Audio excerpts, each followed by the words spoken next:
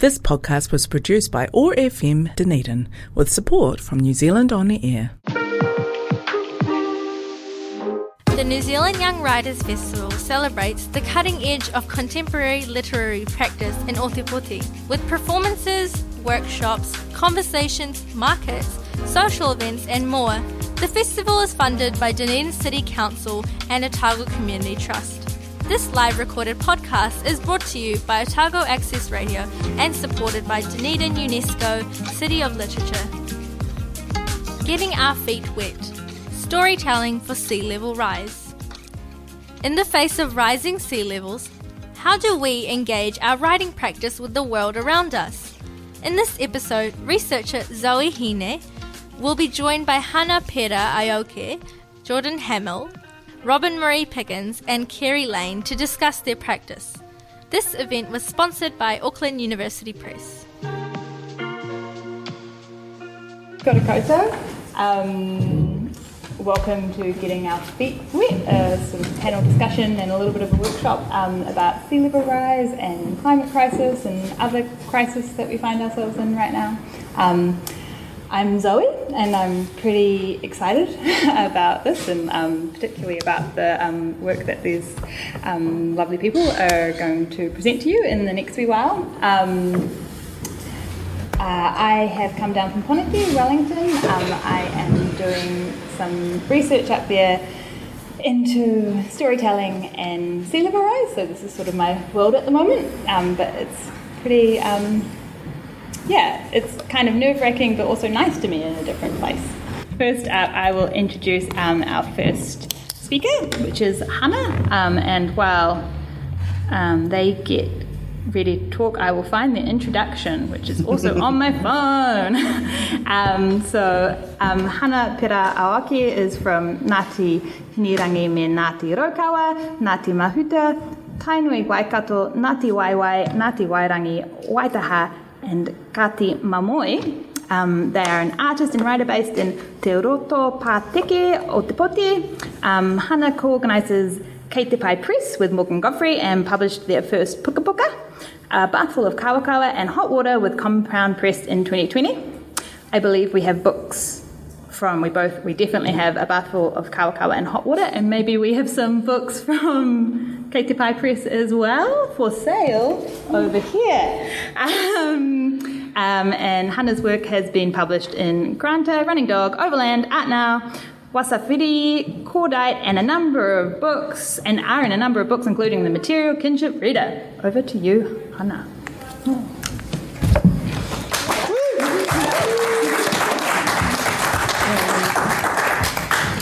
I'm not going to stand up because I'm 8 months pregnant.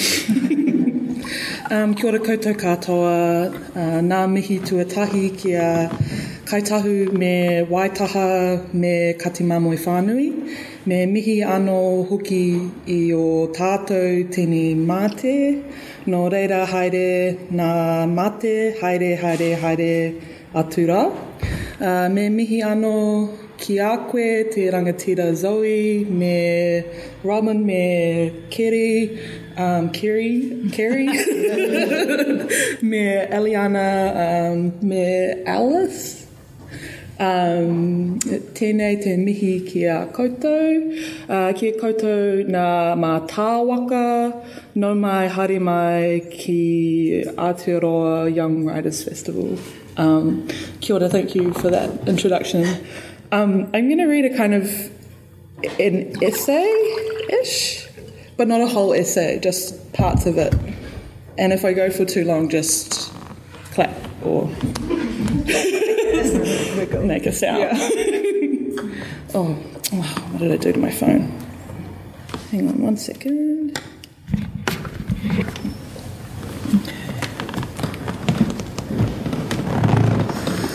The argument for not having a child is often centred around the limits of growth and how, with an expanding population, the world does not have the resources to accommodate this growth. The population growth rates vary across the world, with many countries experiencing low fertility rates. It's interesting that if you look at where there continues to be the highest level of population growth, it's the poorest parts of the world with the lowest carbon footprints. whereas in the Western world we have lower birth rates. People are living longer, as those aged over 65 are the fastest growing demographic, while the falling proportion of working-age people in many countries is putting more pressure on an already fragile social protection system. In 2020, New Zealand recorded the lowest birth rate on record. According to Statistics New Zealand, the Otago and Wellington regions have the lowest fertility rates in the country, despite being regions with a large percentage of the population being people within childbearing ages, due to being areas with large tertiary providers. The birth rate statistics for Māori are becoming more aligned with Pākehā in that they too are decreasing, although it's notable that Māori have children earlier and often for a longer period. This makes me think of something that former co-leader of the Māori Party, Tariana Turia, said in 2004 at a sexual and reproductive health conference, that maybe one of our policy goals in the Māori Party should be to go forth and multiply. I try and imagine this as a policy in comparison to other government policies in the world, in other parts of the world, such as China's one-child policy or the forced sterilization of Native American women over a 6-year period following the passage of the Family Planning and Population Research Act of 1970. Following the passing of this act, it is estimated that 25% of Native people, mostly women of childbearing age, were sterilised, but there is mounting evidence that this rate is actually even higher. Many philosophers, such as Donna Haraway, have made the argument against having children in a warming world, but I am not convinced by her argument around the growing population making the planet unlivable. I feel it echoes harmful ideas such as humans are the virus narrative being extolled during COVID-19, particularly after the doctored video of dolphins in the Venetian Channel was shared widely. That river is disgusting. There's no way that there is dolphins in there. Sorry. This sets a tone for dangerous genocidal language, such as that posed by a number of white supremacist terrorists who make the stretch of an argument that genocidal violence against immigrants and people of colour for environmental reasons. Indeed, the Christchurch shooter identified as an eco-fascist and described immigration as environmental warfare. This posturing belies his real intention, which is to reach at any means to convince people that Muslims and brown and black people are destroying the world. Environmental concerns and so-called population pressure are just a convenient cover. Water is a pressing issue amongst all Indigenous people. It is an ancestor, it is life, it is a god, and it deserves to be treated as such by all of us who share the world together. For those of us who birth children, we carry our babies in water. In Māori, we call it wainuiatia, or the amniotic fluid, which describes how our babies come forth into the world on a wave of water. As scientist, professor, and member of the Potawatomi Nation, Robin Wall Kimmerer once wrote, being a good mother includes the caretaking of water. This is why ongoing actions such as that of the Kaitiaki in Putiki Bay in Waiheke Island and the movement of Stop Line 3 in northern Minnesota are so important. The latter of which Indigenous activist Winona LaDuke of the Ojibwe Nation calls an ecological disaster. Before an ultrasound scan, I drink approximately 2 litres of water and desperately need to go to the bathroom, but we are running late. We are seen immediately, and the very young ultrasound technician asked me to lie on a cold dentist-like chair as I slightly undress to give her access to my engorged puku, which feels like a boiled egg. Her skinny white hand is covered in veins and freezing as she rubs a slimy goop over my womb, and that reminds me of aloe vera. She presses hard on my uterus, revealing a cloudy image that she says is my baby. To me, it looks like an alien that refuses to stay still.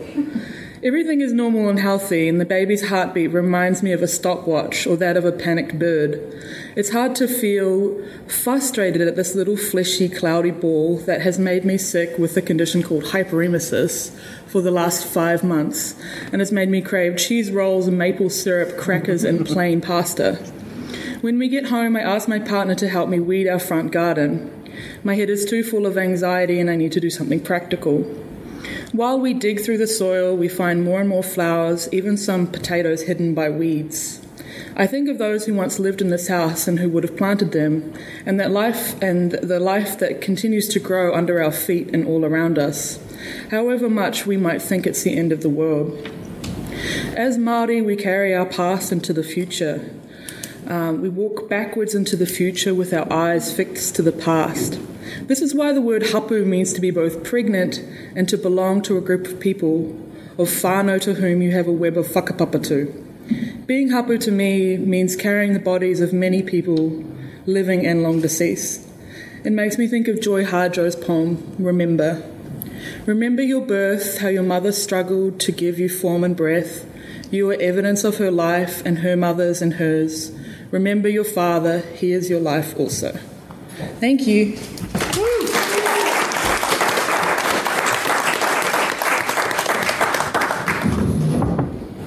Tēnā koe, Hana. Okay. I believe Kerry next. I'm in charge.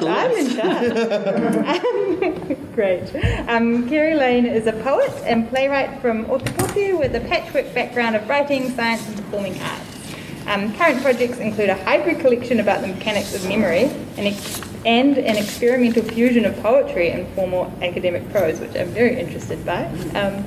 Over to you, Kerry.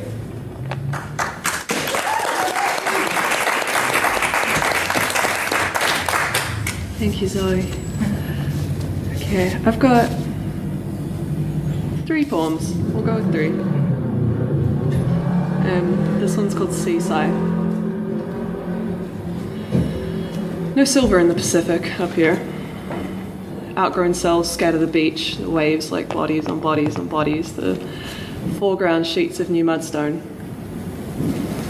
Gull chicks on the cliffs, tourists with their vans, seal skulls on the beach. I'm crying, or about to, or just finished, and the rain is hammering down, fuzzing the hard line of the horizon. Winter this year was the usual, except everyone was afraid to go outside. Everyone hid their face. I worry often that I'm better at loving from a distance. I'm not ready and not at peace with it. I'm trying to get a sense for the size of things. I want to line up the gaps in me with what made them. I want this to be more than a list of unremarkable things. This year has been small and still. This year has been yawning massive. I want this to be more than it is, but this year has been so strange in scale. I have a new job. My grandfather is dying. It feels as though the world is ending. None of our tomatoes fruited all summer, and sunrises are breathtaking, and a royal spoonbill has taken up residence in the tidal pools where I walk, further south than he should be. Time stopped and started, came and went. I wrote until I didn't. I cooked us dinner until I didn't. Heard my voices until I didn't. The water in the harbour has been unusually warm all year, maybe encouraging the spoonbill.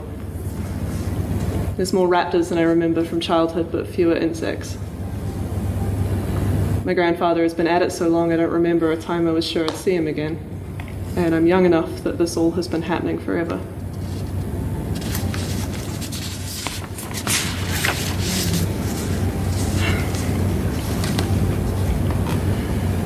Steve wanted to sky Uriel.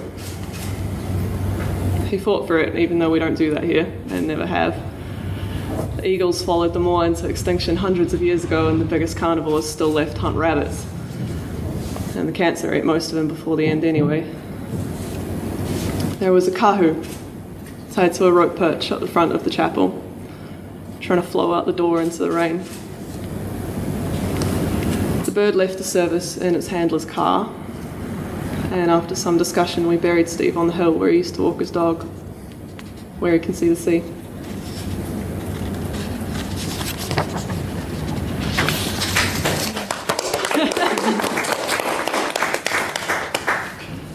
And this one's called Table Tennis.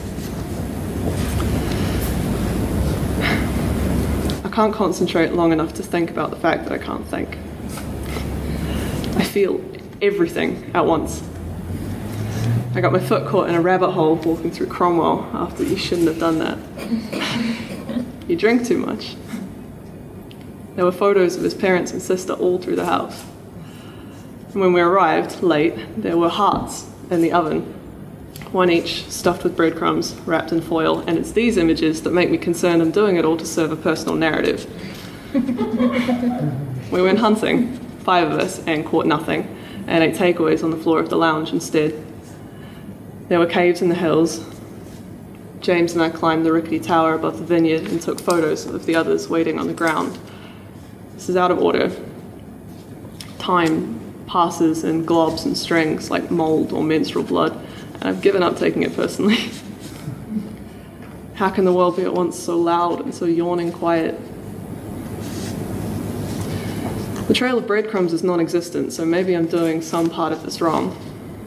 I don't know that this is the right story for summer wine country. The boys caught the sun while we wandered through the grapevines with the rabbit guns, and then through the hills with the other things. This happened some time ago, but it seems to me this whole century has had burning on the mind. Up central, you could smell it on the wind coming off the lakes and the glaciers. I'm fairly sure this was all some time ago now.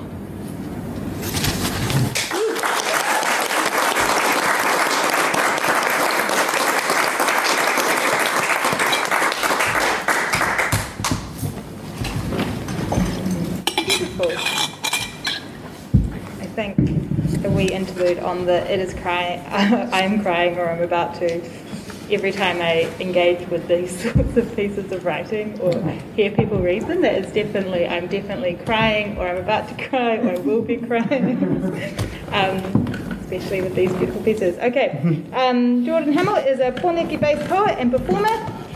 He is the co-editor of the Lockdown Lit Journal Status. Yeah. And a co-editor of a forthcoming climate change poet anthology to be published by Auckland University Press. Nailed it. Yeah. Good to you. Kia ora koutou, it's good to be here. It's my 3rd time at this festival. I love it so much. I always have such the best time. I've met so many of my favourite writers and people and friends here, and I'm just really thankful to Ali and Gaz and everyone who put this all together. And to these other amazing people who I get to share stage with. I just have one poem. I thought I would read something that was published down here since we're in the south in Landfall. I guess it's a sort of slightly tongue-in-cheek piece about, I guess, the idea of sort of climate change is this abstract thing, and so a thing that it's very easy to be apathetic about. I know I am a lot of the time, I think we all are, and as that sort of threat grows, will the apathy kind of grow as well, especially when everyone has so many more immediate sort of barriers and challenges in their lives. Anyway, it's called Society Does a Collective Impersonation of Robin Williams telling Matt Damon it's not your fault repeatedly in Good Will Hunting. Why do tsunamis have to be such tryhards? We get it, you're wet. Reject sincerity as a mantra, a tonic, a life raft. Reject melting pavements. Don't leave only footprints, leave dick drawings. Paint hot enough for you on your neighbour's war machine. Reject the sunrise, it's just the wildfires, the mean girls of the forest. Take all the big yellow taxis and put them in a Counting Crows museum. Never trust 2 sets of footprints in the sand when they become one.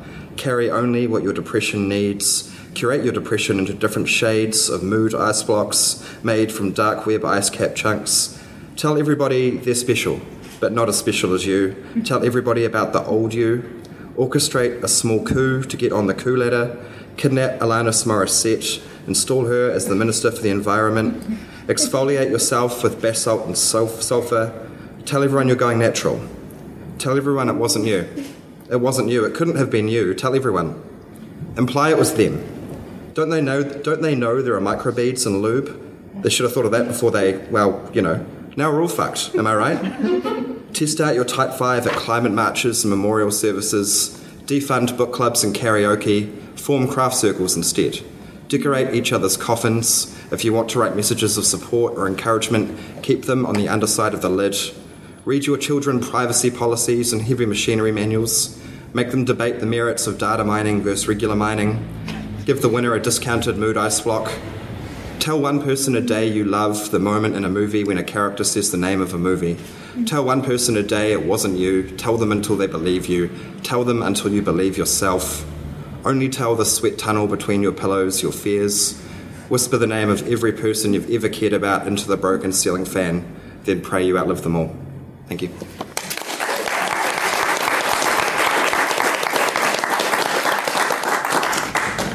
Thank you, Jordan. Okay. Last but not least, we've got Robin. Robin Marie Pickens is an art writer, poet, curator, and text-based practitioner. Currently, Robin is a PhD candidate, very close to finishing, in ecological aesthetics at the University of Otago, an art reviewer for the Otago Daily Times, an art news, and an editor of Swamp Hen, a journal of cultural ecology. So over to you, Robin.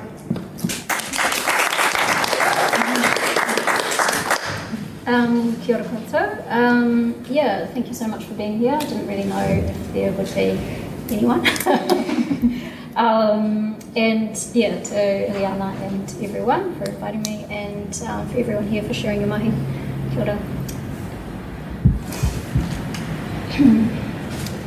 Lover, I should have hailed you directly, as I will be a different person by the time you sense this.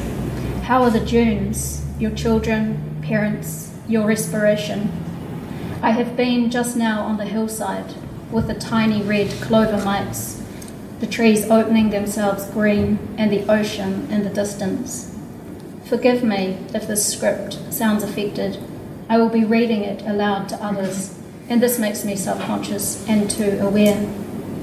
I am now reading it aloud as if I were writing to you, so that the people here do not feel too uncomfortable with the intimacy I express. Perhaps it is already too late for that. Some things we mean to share, other things we don't, and often our bodies betray us regardless. Lover, how unknowing I am, how little I know. Lover, perhaps I should be wearing a Ramones t-shirt or something hip and ironic, because I am neither. I am digressing because if I were to say large swathes of, coastal areas of, at risk of, prone to, we would be in it, or in it some more, and you may feel heavy or heavier. Or if I were to begin by telling you about my recent trip to Mitre 10 and what I bought, only to tell you it used to be a tidal flat, a salt marsh, you may feel deceived by anecdote. This tactic wouldn't work with the Forbury Park Raceway, as I couldn't fabricate a plausible reason for going there, unless you dared me and it involved some kind of illicit hookup. The raceway used to be a freshwater marsh, salt water on one side, fresh water on the other. I don't know much about the presence of salt in the meeting of water and land, but I find the relative proximity striking. Someone wrote, a little poetically, a little true, that South Dunedin was built on top of the sea. There is a famous black and white photo taken in April 1923 of a little boy in a rowboat at the flooded southern end of Normanby Street. Most people in South Dunedin do not own the homes they live in. This means that many of the owners have 2 or more homes, but choose not to live in the South Dunedin one. I will reveal myself to be naive if I say, I hope they are not paying too much rent.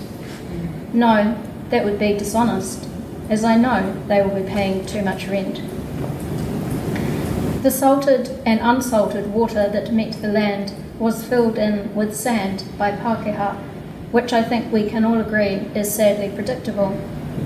The area became prosaically known as the Flat, then later South Dunedin. Lover, I just caught myself person-splaining, do forgive me, although this is a monologue. I trust you will help me gently break it up at the end.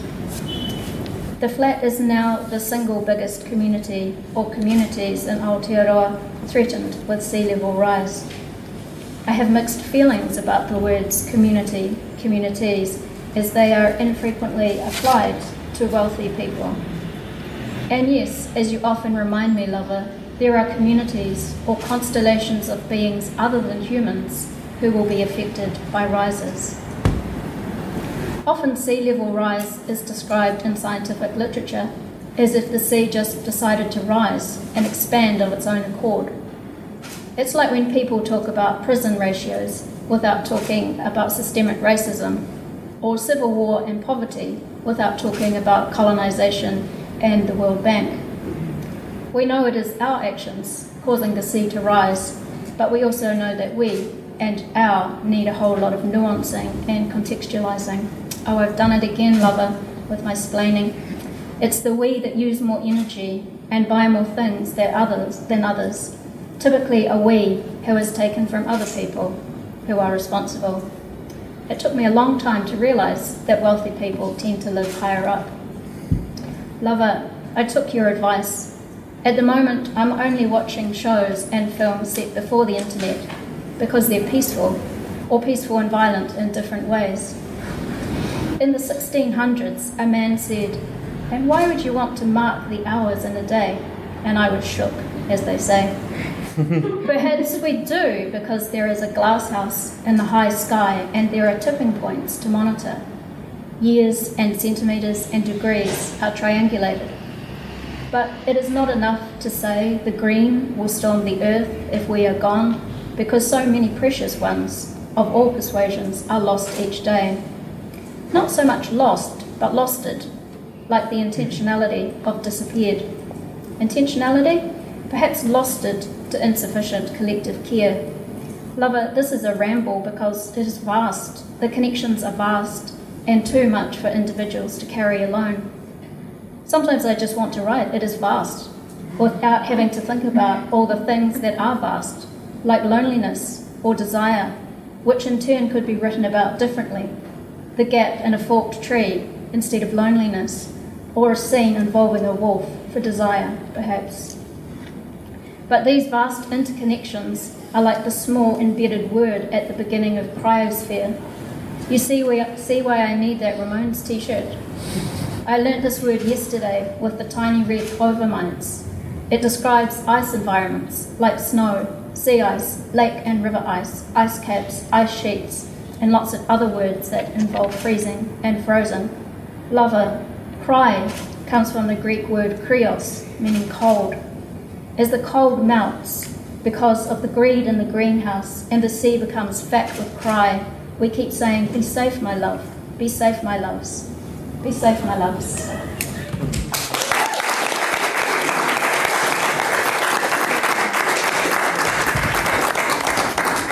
I think we can all Great. de-mask for our conversation portion. I love the end of that. Be safe, my loves. Yeah. So, firstly, I'd just like for each of you to talk a bit more about the piece you've just read. Maybe just for ease, following this way round. One of the things that really stays with me is how personal this time, what personal the writing is. Yours is, addressed to a lover. There's very personal things happening in all of the pieces we've just read. I don't know, like decorating someone else's coffin, I would say is a pretty personal thing to do. So if you want to touch on that as well, but really you can speak to any part of your piece that you really want to. So I'll start with you, Robin. Yeah.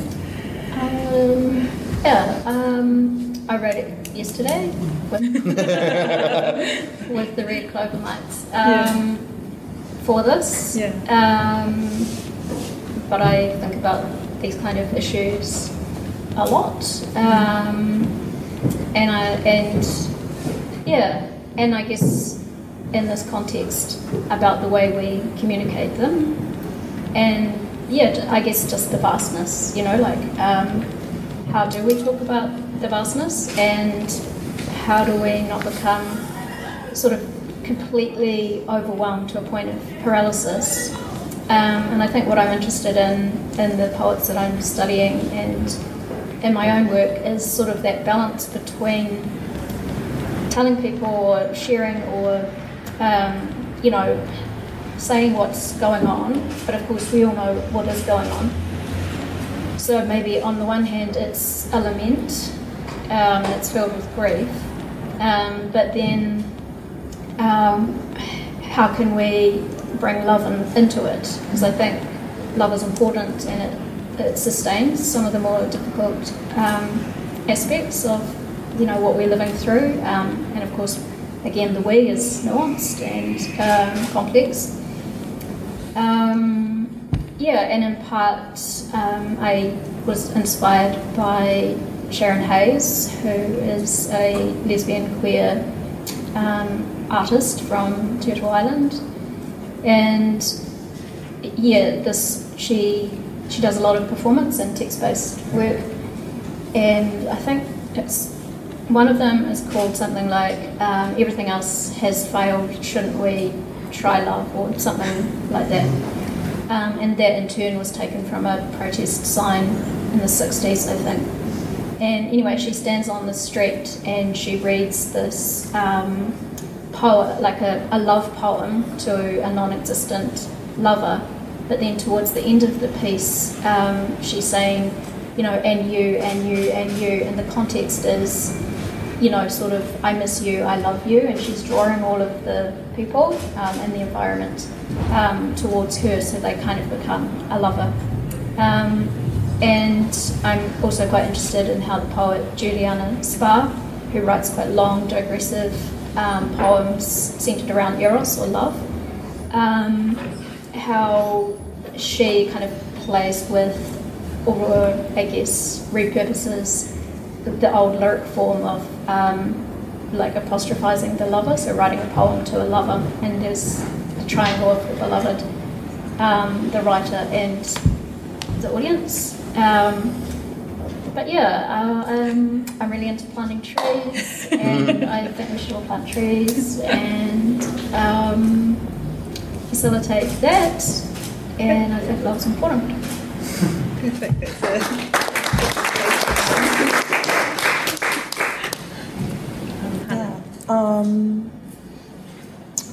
I guess when I was writing this, I was pregnant and just thinking about, I guess, all of the pressures, I guess, to have children, but also all of the people in my age demographic that weren't having children. And I was thinking about all of these millionaires who, like people like Bill Gates, that were really anti-people. There's always, I feel like, in conversations amongst non-Indigenous, like white communities, often, it always centres around this idea of overpopulation rather than overconsumption. Yeah. And it really frustrates me, especially when you think about like the so-called global south and continents like Africa. You think about like the scramble of Africa and the way in which European powers just went in there and carved that place up and exploited all of the resources in that place. The infrastructures in a lot of those countries aren't working, and yet somehow it's, like they need to stop having as many children, and it's like put on them rather than on our Western lifestyles. And I guess it came sort of also as like a frustration of our own government, Jacinda Ardern declared a climate emergency, but what does that even mean? And it's been interesting seeing, I don't want to get into talking about Three Waters and the council because I know this event's sponsored by the DCC, but it's been really interesting seeing people like Winston Peters refer to that, that conversation as being, it was disgusting what he said about it, and then kind of Kaitahu's response. And having lived in a place like, I was living in Waikouaiti recently, and we've had boil notices like over the years. Recently there was like lead contamination in the water. And so, I don't know. And also just wanted to respond to you and say, I think all the time about how we're like, every time I'm like in this area, we're on reclaimed land. Yeah. Yeah. And it's like, the seagulls that always hang out there, and people get really annoyed. And that's where they're supposed to be, because that was the ocean. Yeah. Colonization. Yeah.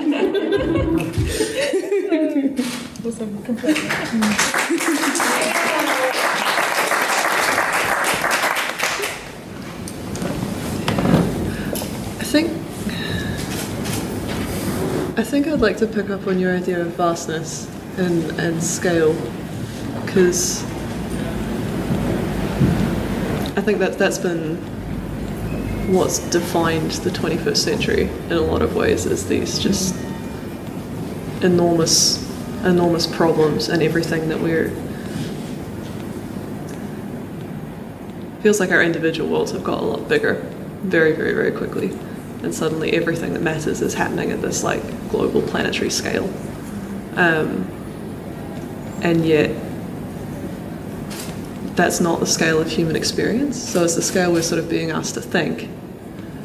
But what I notice is that there's a bird by my house who shouldn't be this far south. They're not usually this far south. Those are the things we see, and you referenced Robin Waughimera's work, and she's written a lot about this as well, the things that we see this change when we live on and with the land, and it's in the butterflies arrive early this year, or these trees are not doing quite as well, or it's in this one meadow, and yeah, I think I'm interested in wrestling with the reality of these problems that are existing simultaneously on such massive and such tiny scales,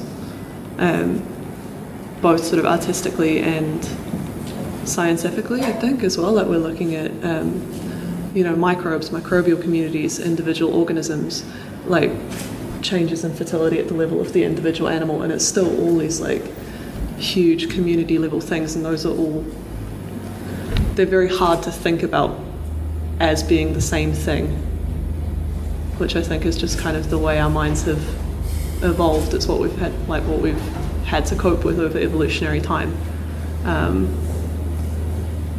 This is sort of ongoing artistic preoccupation of mine, I guess.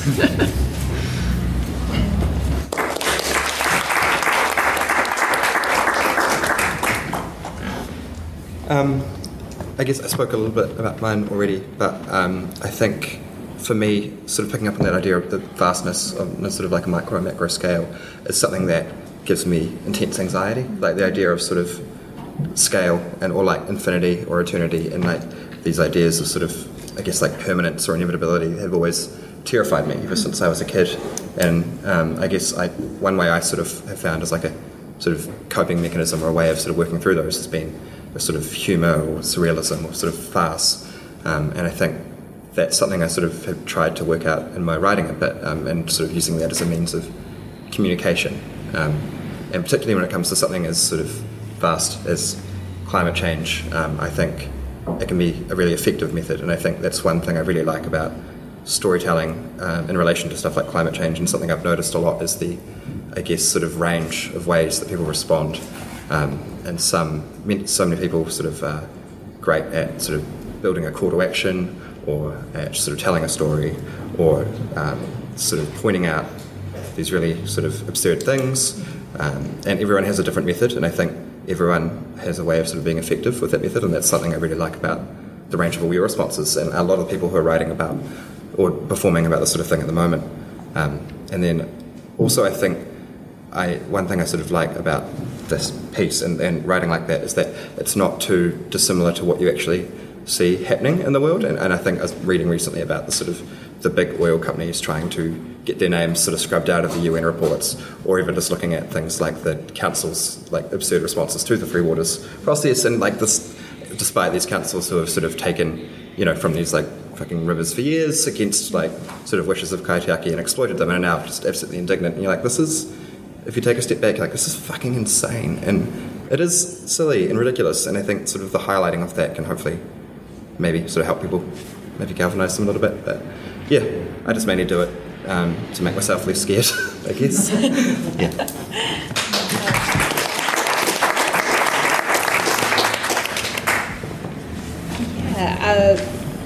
I really want to have some time so that audience people have a chance to ask some questions. So I might actually only ask one more sort of theme question, but maybe just picking up a bit on what you said, Jordan, and also that idea of vastness that sort of repeated, and I think I would love to just write, it is vast on stuff. It's done. That's all really there is to say. But also the vastness, I mean, one of the things is that there is space, and we all kind of need to be in there, right? Like this is not one person is going to hit the nail on the head and no one else needs to write the story. It's like, actually, it's vast and there is space for us there. That was a thought I had. But I think an interesting theme is also the idea of the apocalypse. I don't know.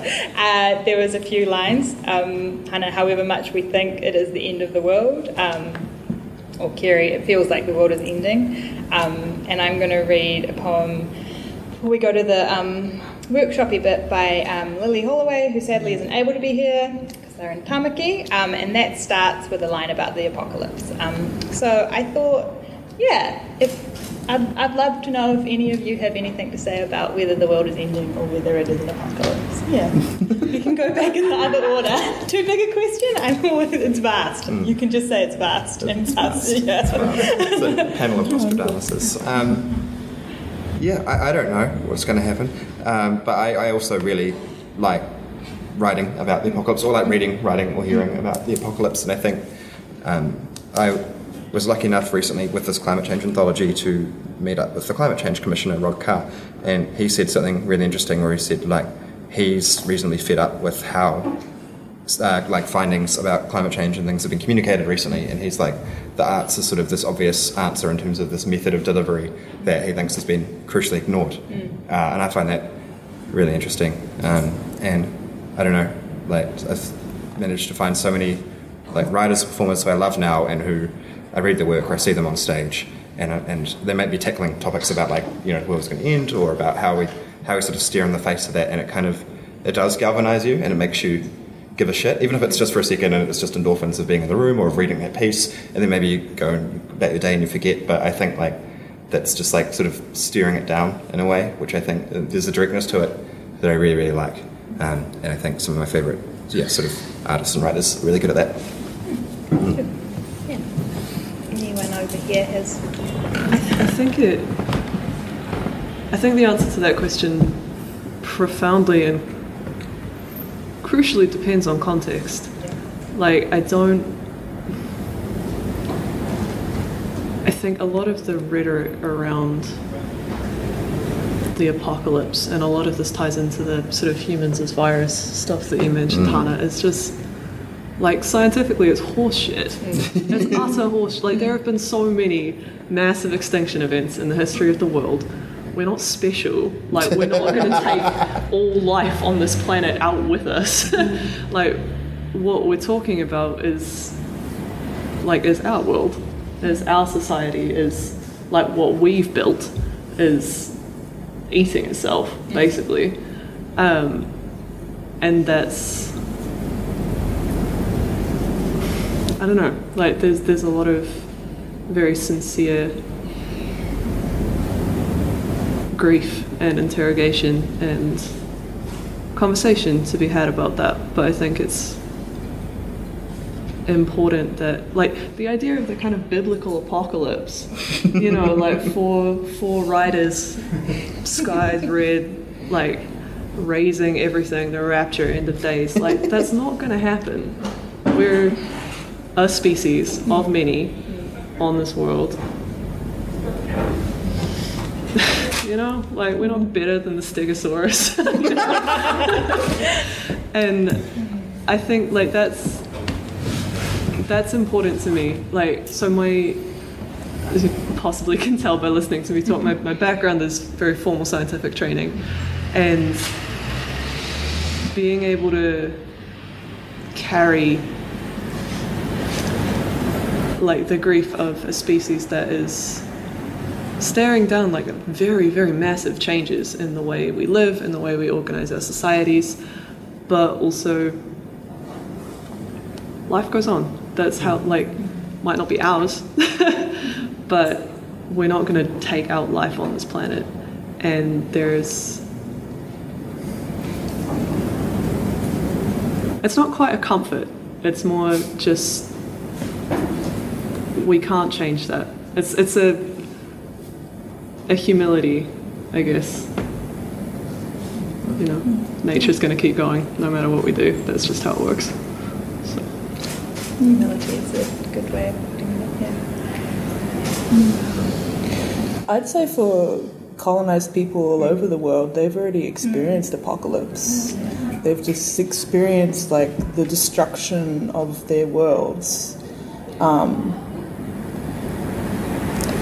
And they've managed to adapt and survive, and like even now, like, you know, I think all the time about the protectors in places like the Amazon that are being murdered for protecting their whenua.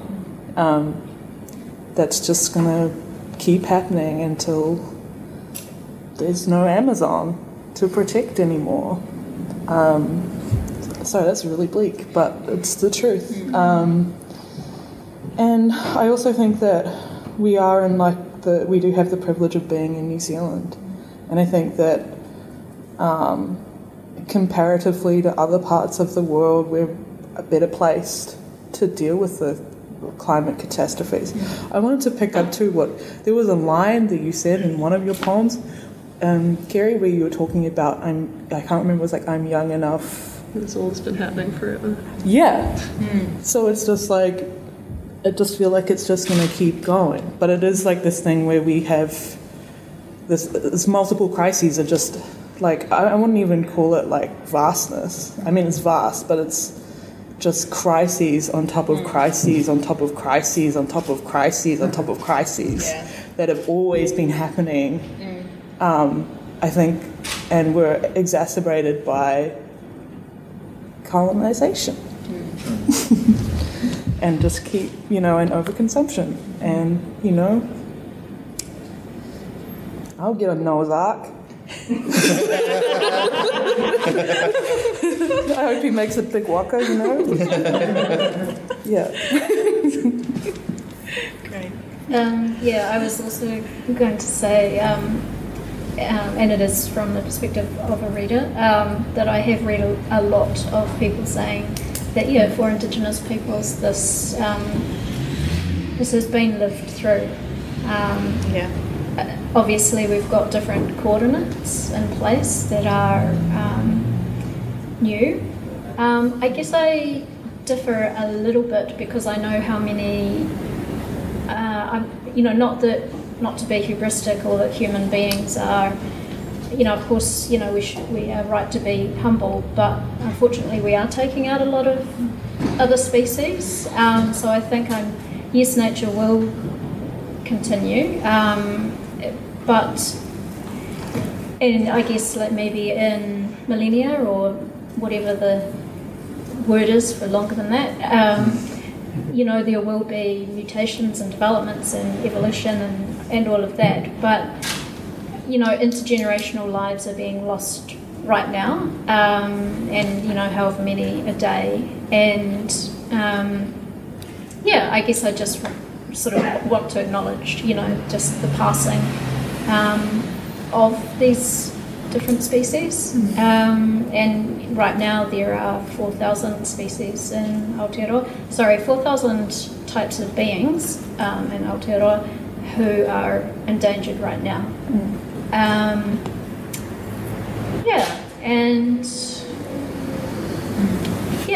It is. I agree. It's just we're living through and contributing to a series of ongoing crises, and colonisation has and imperialism have been the drivers for this kind of greedy kind of culture that we live in. Yeah, I want to just keep on going and going talking about this, but I am mindful of the time. I think one of the things I often, I guess, ask myself when I'm thinking about those things is, I suppose, apocalypse for who? Whose world is ending, whose world has already ended, and I think that can expand to thinking about the loss of other species, and that at the end of, there are lizards on the west coast that literally, that's the only place they live, on one beach, and one big storm could wipe out the whole species.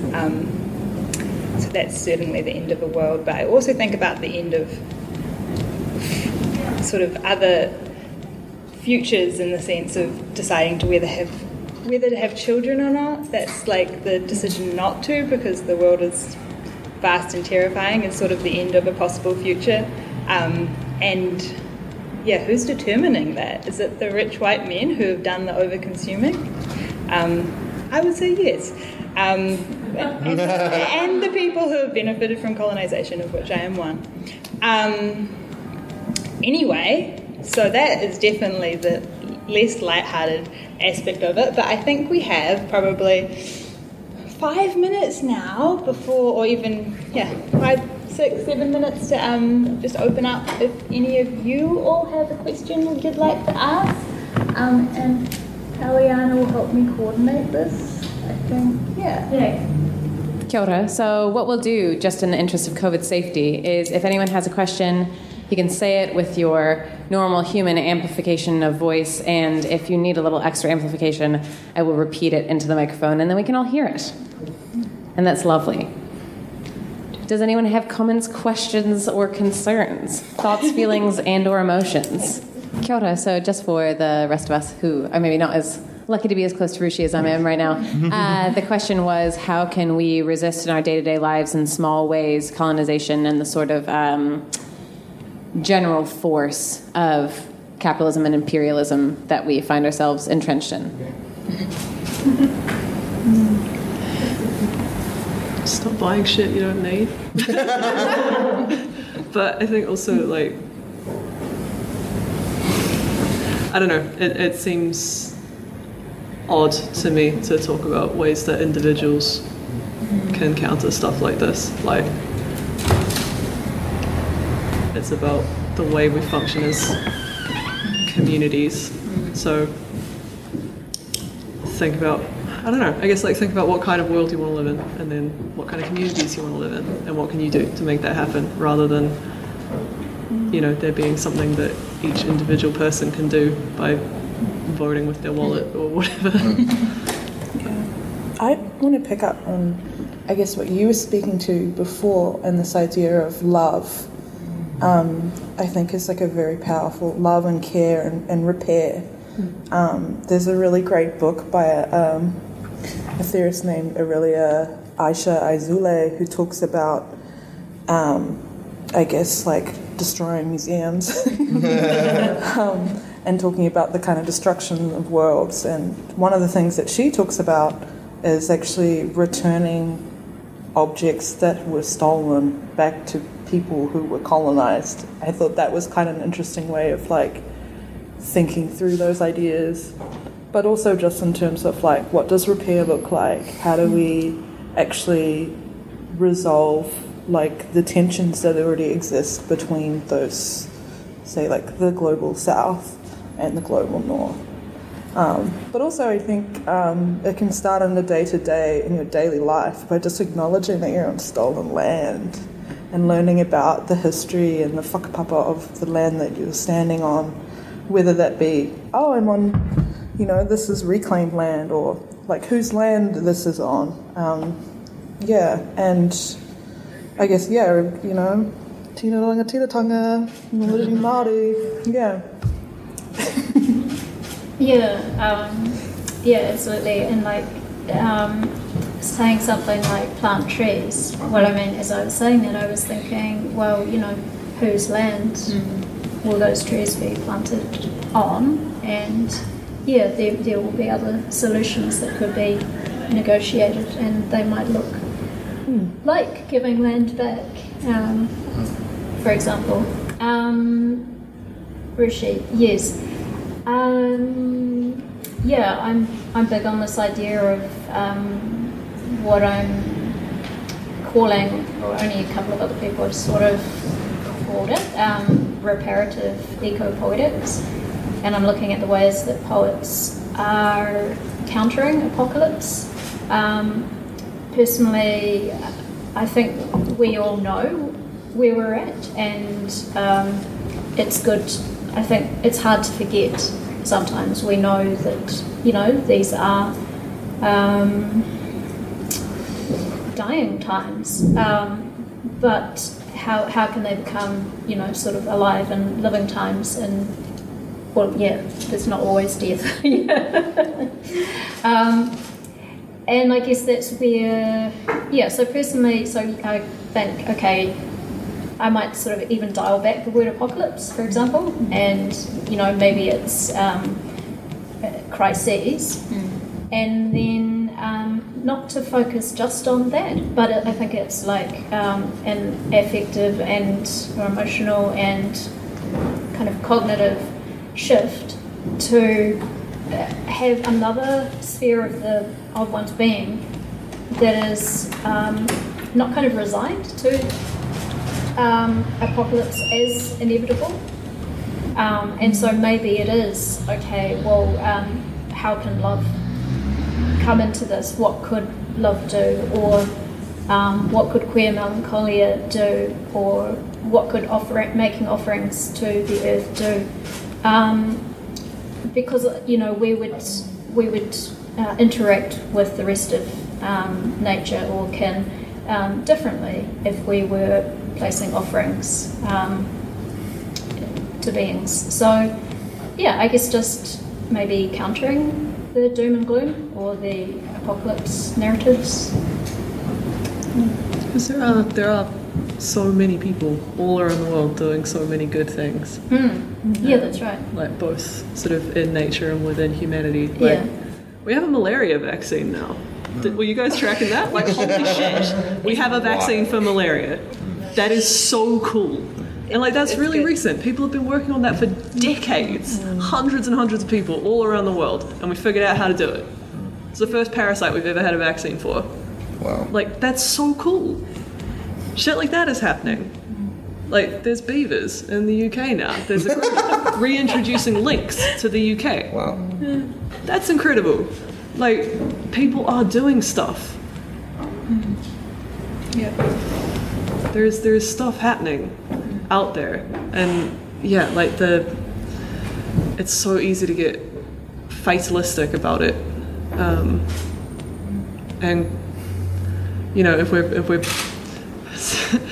simplifying it down to humans who presumably want to live in a world that is not on fire and oil execs, like if we position ourselves on this binary, and if we all go, oh no, the world is ending, what a shame, I guess there's nothing I can do.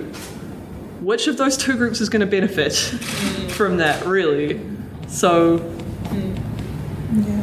I also understand the fatigue, though. It's really, that's why I found your work really relatable, because it's like, it does just feel like, since I was born, there's just been one thing after another, and it's just not stopping. It just gets worse.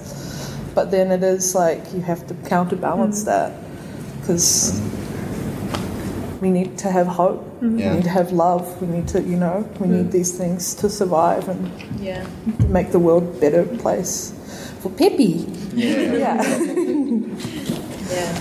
I think we could finish that part on that note. We can all agree that, there is hope, there is space to care for each other and to attempt repairs, and we're all here for it. I I'm open for recruitment. We have about 20 minutes, and I was encouraged to leave some space for book buying over here. So what we're going to do now is I'm just going to check whether you all might like to are you happy to sit on the stage for the next 15 minutes? Yeah? Chairs are very comfortable. Okay, perfect. Then I shall leave you where you are and continue.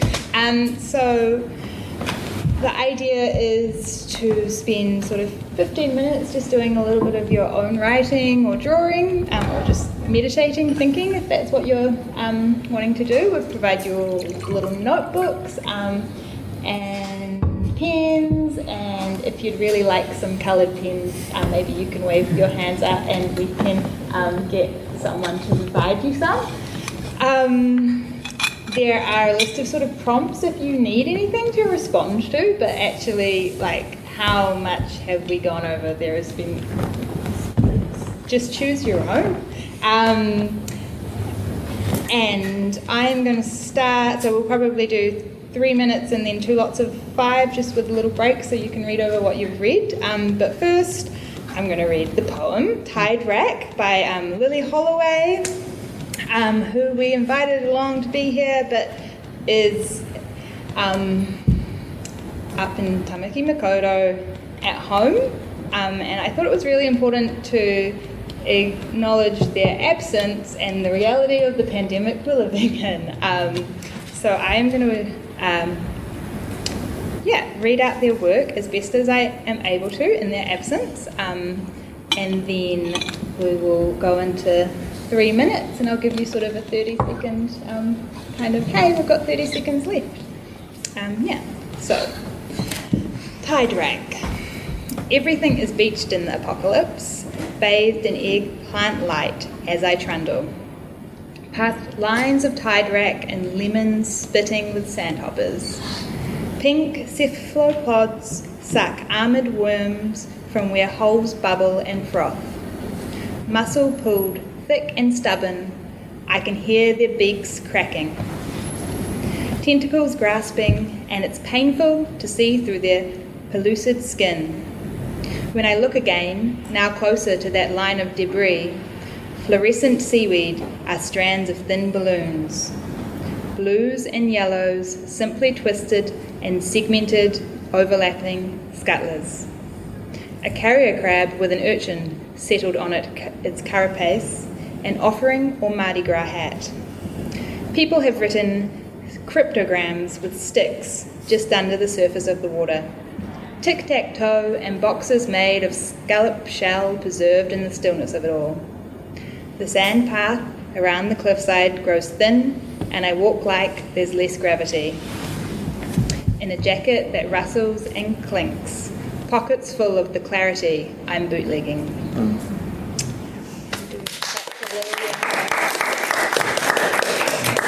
So that really we've used our time up. I hope that you enjoyed the time to write some things. I certainly loved being here and hearing all these wonderful people share their work and their thoughts. I should say some more thank yous, like thank you to the festival for having me and allowing me to kind of put this together as an idea, and particularly thank you to Aliana, the best. And then, big thanks again to these wonderful people, Robin, Hannah, Kerry and Jordan.